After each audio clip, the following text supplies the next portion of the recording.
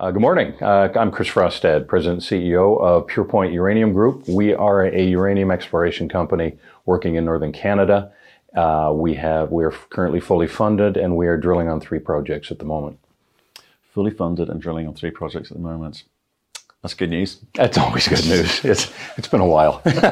Well, you're here in London, talking to the street, talking to investors, talking to anyone who will listen. Quite frankly, uranium obviously continues to be of interest. I think even generalists moving in. So, how are the conversations over there?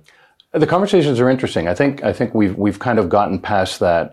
Everybody running around the streets yelling uranium, uranium, and we're now talking to a lot of people that really want to understand what really is going on and why are people excited about uranium? Why has this been going on for so long? And really what's been caused, the cause and effect. We're getting back down to a lot of basic conversations as to supply and demand around uranium and nuclear. I mean, the nuclear attitude's changed massively over the last 10 years. And 1 year. Well, 1 year, 6 months. Thank you, Mr. Putin, quite frankly, on that one, because energy security has become a real thing. And I think politicians have been given permission to talk about nuclear openly without fear of losing votes or whatever it is. You see Australia flipping all of a sudden after decades and decades of avoiding nuclear. And even Ontario and Canada were pushing forward on initiatives, and Germany, and the list goes on. Right. So anyone listening in, okay, the uranium or nuclear thematic, therefore uranium thematic, very, very strong at the moment. So I don't want to get into all of that. I want to talk about you and what you're going to do. So obviously you're over here, you've got money at the moment, drilling on 3 projects. You've got some JV. Remind us of the projects. All the wonderful things we do. Yeah. Well, we've been operating in northern Saskatchewan, Canada, for 10, 15 years now. And that particular area is where all of Canada's uranium comes from. It's known for its incredibly high ore grade. The 2 mines that are currently operating up there are mining at ore grades of about 20%. So it's an oddity on a global scale. And we have got 12 projects up there right across the basin, most of which are sitting adjacent to or on trend to other major finds in the area.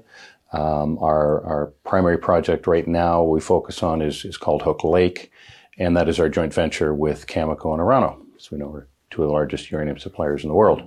And they're very supportive of that project. It's a very important project for them, and it helps to validate the fact that it is truly a real project with real potential, because they make it very clear that they can't get budget for something like that unless it looks like it might be able to produce big pounds. Right. So before we move on to the projects, so Orano, Cameco, everyone knows in Canada, everyone knows who they are.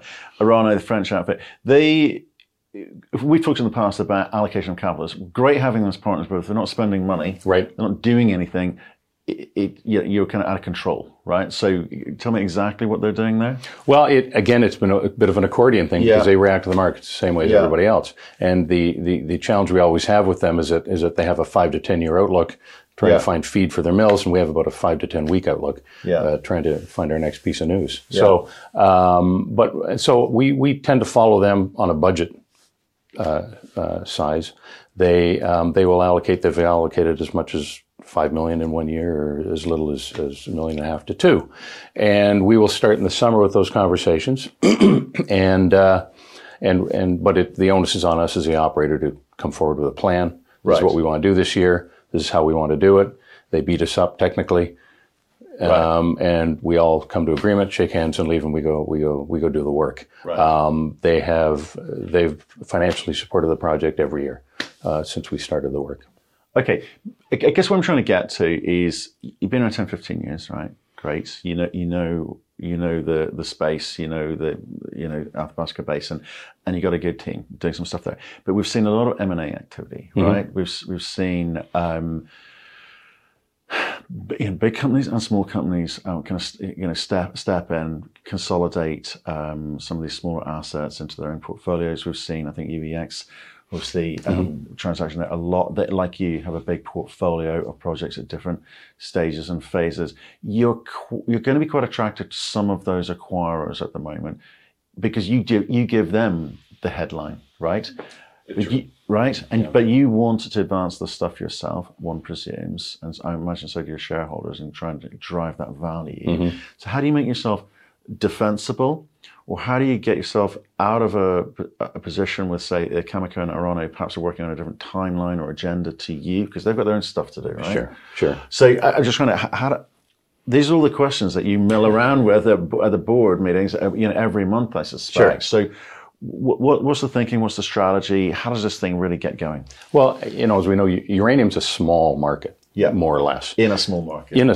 Yeah. And you really have to look at all of us in a bit of a different light. You've got your explorers, you've got your developers, you've got your producers, and they're three completely different businesses. So a lot of the M&A, you're not going to see a lot of M&A in the exploration side because, as somebody once said to me, you take two $25 million companies and merge them, and you get one $25 million company. So, and it really comes down to a project by project basis. So any of the transactions you see with explorers is once they've identified something, once they've taken it to some sort of a resource size, then they have an asset that they can exit or transact with.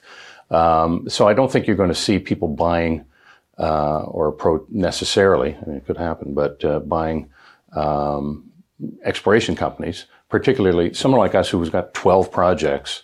Maybe one is of interest. You wouldn't come in and want to buy the whole company just to get at the one necessarily. Maybe you do. So it's we don't have to defend ourselves in that way. The biggest trick we do have is making sure that we've got as many balls in the air as possible, because it's a tough go to find these things. They're not laying around, and it's not a Hail Mary, and it's not one project. And any of the discoveries you've seen over the last 10, 15 years weren't just an overnight success. Someone's been doing a lot of work on a lot of projects in a lot of areas, and one finally hit gold.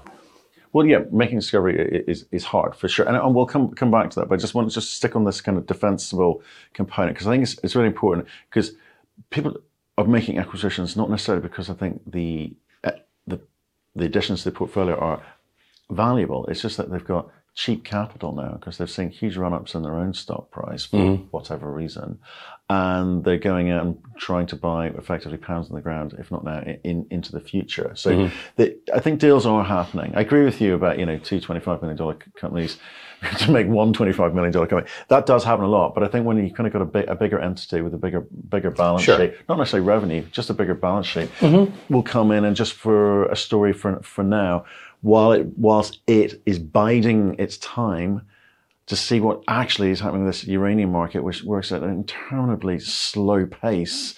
Everyone needs news. And I think we had these conversations 10, 12 years ago as well, in that as a company that has 12 projects at various stages of advancement across the entire basin, if somebody wanted to step in and do a basin play, we'd be a good starting point. Yeah, you got a place to start, and we talked to Rio Tinto about that quite a bit back in the day when they were interested in uranium and came in and out. So but it's easy to see those people coming. Right. Yeah. It's easy to look at the Denisons of the world, and the UEXs and the Ancors, and try and figure out what their next move is going to be in the Ancors. Yeah. Because there's not that many pieces on the chessboard. That's right. So you can kind of see these things coming. So when we talk about there's a lot of M&A going on, well, yes, but you can kind of see that it's very specific in terms of what makes sense and what doesn't make sense. So I don't think we're going to see somebody come out of nowhere and start trying to create a brand new uranium company. I agree with that. So I'm talking, and we're certainly inferring, it's some of the existing larger players who have been doing that and may continue to do that. There's also a lot of new entrants, which is stealing your thunder. They are stealing the news cycle by being new uranium entrants into the marketplace. We've seen that down in the US, and obviously, Athabasca is prime. And that has been an issue for us. Yeah, we recognize that because we have been around for a while, and during the downturn, we weren't doing a lot. Okay, wait, I'm going to give you a chance, right? So we're saying there's these people coming, stealing your thunder. They're coming in sometimes with assets which are, we know, not that good, but it's a story, right? And they're going to give it a go, recycle it, rinse and repeat. But they're new, they're fresh, exciting. Your story's been around 10, 15 years. Maybe people are a bit tired of it. So what's the upside of a company like yours? That's right. what you're saying makes sense. And there's the whole fresh and new thing that we see coming in. Somebody with a fresh new set of eyes, and they're going to come at this differently. But is it always best? Because I listened to a conversation I had before you as the CEO going, it is 100% about the team. That's the difference here. So go on, defend yourself. Well, that is the case. I mean, when you're looking for this, it's not a Hail Mary. And we talked about a few of these things before in terms of things that we can see. We can read these press releases and see what people are finding. And while they're expounding on the fact that this is this, we say, well, we think it's a little more like that, but that's fine. They're going to make their news, or they're going to make their news. We have been handled drill core from right across the province. And I can tell you that the stuff on the east is different from the stuff on the west. And I can tell you why it's different. And I can tell you how it was deposited differently and where it came from differently. And the different technologies and techniques that we use that don't work at depth, they work here, they don't work there. We've got, our team has been doing this for decades now. And working with people like Cameco and Orano who also have been doing it, and it makes a difference. It does make a difference. It makes a huge difference. So we're spending, we'll spend $1 million or $2 million on a project. We look across the map and we see somebody spending way more, right, in probably not the most effective way. Right, and I buy that, but the pace at which some of these companies are moving can make the difference. I think we were talking before we started filming, we were talking about, the next gen money going to ISO allowed them to get at it really quickly, and they hit it out of the park. But there's a bunch of companies who are taking advantage of markets when they peak, raise some money and get after it. And people are excited by some of the headlines, some of the stories that are coming out. How do you do that? Because I think if I'm looking at the Orano and the Camecos not spending the money as quickly as you want them to, or they could do. Can you extricate yourself from that conversation? Do you want to? Because they are names. But you're playing a different game too. I mean, if you look at, and we've done this, and you can see our graphs, but if you look at the stock price changes of there's like 11 public uranium exploration companies in North America right now, trade in North America. And you look at the graphs of their price change, and we all move together. Follow the spot price. We don't follow the spot price, but we definitely follow each other. And if you look at ours, we exactly follow the average. Yeah. Whereas you'll see others that they're all over the map. Exactly all over well, that's fine. So that's what they're doing. But what are they doing? Okay, they're going up 50%. They're going up 75%. That's not bad. Yeah. But if you look at the actual, like the last 4 resources that were actually put out in the basin, like an ISO, you mentioned, if you owned their stock before, in a couple of months, you made a 10-bagger. Yeah. Same with NextGen, it was a 10-bagger. If you had Hathor, it was a 100-bagger. So, I mean, that's the game we're in. And you don't do that stuff overnight. And if you look at those companies, those are the ones that were there for a while, and they had the team, and they had the money, and they were drilling in a lot of places and a lot of different projects before they found the one that paid off. And that's the business we're in. We're maximizing the likelihood of being the next discovery because that's where we make it all back. Yeah, and I don't want to be unfair. It's obviously there's a 10-year lull after Fukushima where not a lot was happening anywhere. So when you say you've been on 10, 15 years, it was 10 years of we were sitting in a cooler for 10 years. Yeah, let's sit in a cooler for 10 years, and then we'll start to come to play. And we've been talking for a couple of years now. So I'm interested in how you play the market because some of our companies are very promotional. And they make extraordinary claims about discoveries after one hole. Those sorts of things I do find hard to stomach. And you've got other groups trying to do things the way that the majors do because that's where they kind of come from. But it doesn't excite or engender excitement from the markets. Right. But at the end of the day, if you're all bouncing along to the same rhythm, so who's going to win at the end of it? Well, okay. So here we came into this cycle 2 years ago. Let's say. The world decided that yes, the supply, demand, and uranium and prices coming back, and we saw a lot of extraordinary claims come out of the world, and quite frankly, none of them have turned into anything during that period of time. For those people that are making the claims, well, they have to live with those claims now, and I think that's where it kind of rolls back. Right. So if you're planning on playing this game for a year or two, fine, go out in glory. But I mean, if you can't prolong that story. When it's not really there, or when it doesn't turn into something that it's supposed to turn into. Style over substance, is that what we're going with? Well, absolutely. Well, you've got to live to fight another day. Yeah. And if you blow it all out in the first year or so, then you have to live with that. No, story. I agree with that. You got to be at the table to play the game, right? So I understood, and that's been the nature of the game for the last few years. But now I think you've got, where are we, 20 million market cap, 25, something thereabouts, depending on the time of day, right? You've got to start motoring now. So what are the things that you feel like you're in control of? You got $8 million bucks in the bank ish, right? Thereabouts. So tell me where you create the value. So what we've got is 12 projects we talk about, and but that's a liability. There's too much going on there. Again, well, but there isn't, because what that means is we now, and these are projects that we understand well. We have boiled them down from a much larger package of projects. These are the ones that we know, we believe, have the most perspective, and we know that because we've been doing this long enough. And now it's really about drilling. You're not going to find anything unless you drill. You can drill all 12? We can get to 12. We can take on partners to help us drill those 12. Would we?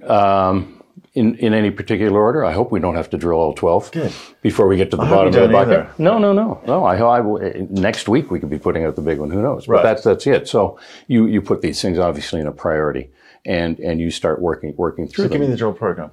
So our highest priority right now again is Hook Lake. Okay. We're drilling into a new large area where, and again, this is based on all the knowledge that we have from the other two deposits in the area and all the other work we've done, and from our partners. We have a very large area that we believe is probably one of the best untested areas in the basin right now for bringing to fruition something of a size that is going to excite the likes of Campbell. Based on what? Why do you say that? Based on a few things. If I had my geology maps here, I could show you. But it's based on the rock type that we know is there. It's based on its proximity to the heat source for mobilizing uranium. Okay. It's based on the structure that we know is in the basement rock in that area.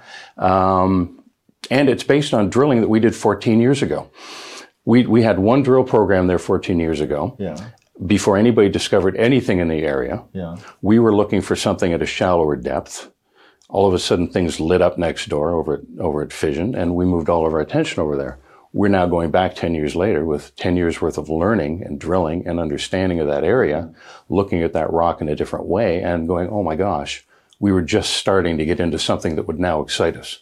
And that's where we're going back. So we're basing it on a lot of information that we now understand and know that we didn't know 10 years ago. And that's why we're heading back there. Okay. The other two projects we're drilling on right now, one is one that, again, 10 years ago, we've taken this stuff out of the cooler. We're following up on uranium we found 10 years ago. And we're now following it in an area, and we're finding that it's over quite an expansive area. So we're now chasing where that uranium came from. Okay. And that's the work we're doing there. Another project, Turner Lake. So explain that. So again, on an issue, you're chasing where it came from or where it's gone to? Because obviously you want the deposit. Where it's going to. Going to. Okay. Right. So what we're finding is mineralization over a much larger area than we're used to seeing it, which means that at some point in the Earth's history there was some sort of mineralization event and uranium was moving around in the area. Yeah. We've chased this thing for over a mile now. So once we've figured out the boundaries of it, now we have to get more defined, and hopefully we're going to find the structure and the rock type that would be conducive to a deposit. So you follow the clues. Turner Lake, which is another one that we're drilling right now, we're just off the claim line of where IsoEnergy found a 35% ore body. Yeah. I mean, so we're not that far away, and we know that the trend and the geology heads in that direction. So we got to go up there and start poking holes up there as well. Okay. So we have a lot of cards that we can play, and we have to keep, depending on what we find in these drill programs going on now, we'll determine where we're drilling in January. Okay, brilliant. And I want to talk about the actual drill program and allocation of capital specifically in a second. But because the job I think you've got to do or start doing is say clear, defined plan. I get being agile and having to react to data and so forth, but just because Fission had a hit, so we'll go somewhere over there. Well, just because ISO had a hit, we'll go over there. It seems like it's sort of flitting, or you get distracted. When you actually poke a hole through 10 meters of 12% uranium, then you quit looking elsewhere. Yeah. Right? Now you've found it. Right. Until then, you're following clues. Right. We all are. I mean, and fission, to your point, I mean, fission's out some really nice holes. Yes, and, but they've got as many projects as we do, and they're drilling, as often as they can. And again, what's interesting about that one, how we equate that back to our understanding and learning of the area. We know that where we're going to drill at Hook Lake is just off of this particular domain that we know now is the heat source that mobilized the uranium and pushed it out. And so that's one of the clues that we're following, is that it would have pushed it our way. Well, fissions is on the other side of it, and it pushed it that way as well. Right. So the fact that they've found it there and the way that they found it in the structure, I mean, we can use that information to understand what's going on our side. But we are, chasing clues constantly. But when you do actually hit something of, that is deposit worthy. Yeah. I mean, remember, when people are coming up with half a meter of whatever, the front end of a front end loader is 6-7 feet long, so you haven't got a deposit. Yeah. Time to remind me. So again, let's talk about the money, because the money's important. You're going to drill. Great.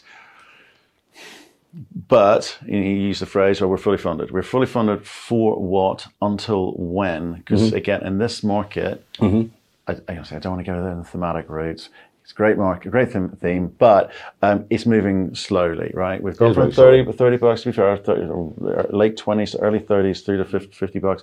Super. Conversations around term contracts happening all the time now. Great. But we're in a kind of holding pattern at the moment again, right? Sure. So we don't know if it's going to last to 2024, like the industry, the trade bodies are saying, which is a long time. It is a long time. Well, in our world, it's a long time, and so there is some mechanics to how we fund and how we prioritize our money, and a lot of it comes. And we've talked about this before about the flow through programs in Canada, right? So we can raise money on a tax beneficial basis in Canada for work in Canada, right? And we've said this before. I can sell you $100 worth of shares, and I can give you a $100 tax deduction at the same time. So that money's not that hard. It's always hard, but I mean it's easier to access, but it can only be put in the ground. I can't pay my salary with that money. I can't build an office. I can't come to this conference with that money. So and I can't pay the exchange their money with those dollars. I need hard dollars. I need dollars that aren't flow through, and that's the hard money to find. So when we talk about how much money we've got in the bank, we know the split between what we've got that's hard money and what money is for the ground. The money that's going in the ground is always discretionary. We can. There's a time frame, right? Drill or not drill. I mean, it's that easy. But the hard dollars are always difficult. So we've got about $2.5 million in hard dollars that we can apply against overhead. Yeah. And we only spend $500,000 to $600,000 a year in overhead. So that will keep us going as long as we need to keep going, no matter what the markets are doing. Yeah. From there, we just budget what we want to do on a 6 to 12 month basis and raise money as we need it. Okay. So we get our budgets out of Cameco and Orano for Hook. That's pretty easy, simple one. Yeah. What do they pay you? They pay us a 10% management fee for that project. Okay. So we own 21%. We have to come up with our, our budget this year, let's say $2 million. So I've got to come up with my $420,000, but then I'm going to get paid back $200,000. So it costs me $220,000 for this program. That's not bad. Yeah. Which means I've got money to apply against other drilling. And drilling costs are roughly, you can't really do it by the meter because of the nature of what goes on out there, but it costs me about $1 million a month to drill. So if I'm going to go out and do a program for 2 months, it's going to cost me $2 million. And that's how we look. So we know that our priority projects right now outside of Hook are, let's say, Turner and Red Willow. We'll get out there and drill. And again, it depends on whether you're in the summer or the winter. Right. Because some places you can't get to other by the helicopter. And that's very expensive. And you can't helicopter in the winter because the days are short. So I mean, there's that kind of stuff. There's a practical approach. Sorry to get into weeds, and I always like these conversations to be short and punchy, but we're doing some interesting conversations now, or interesting topics right now. So $2.5 million hard dollars would suggest, let's say $5 million flow through. Yeah, well, it's 3 or 4. 3 or 4. Okay. If it's 3, it's 3 months of drilling. You're telling me, or if it's 4, it's 4 months of drilling. You're telling me, depending on the time of year. But you when you go at it, you can't deploy for a week here, a week there. No, so you got to go, right? We're looking to spend about $5 million next year in the ground. The price in the market being as it is right now, we chose not to raise it all right now. Right, got it. Okay, but you've got 3 or 4 of it now. Yeah. But you'll need to raise a little bit more. It's the name of Before the summer. game. Before the summer. Before the summer.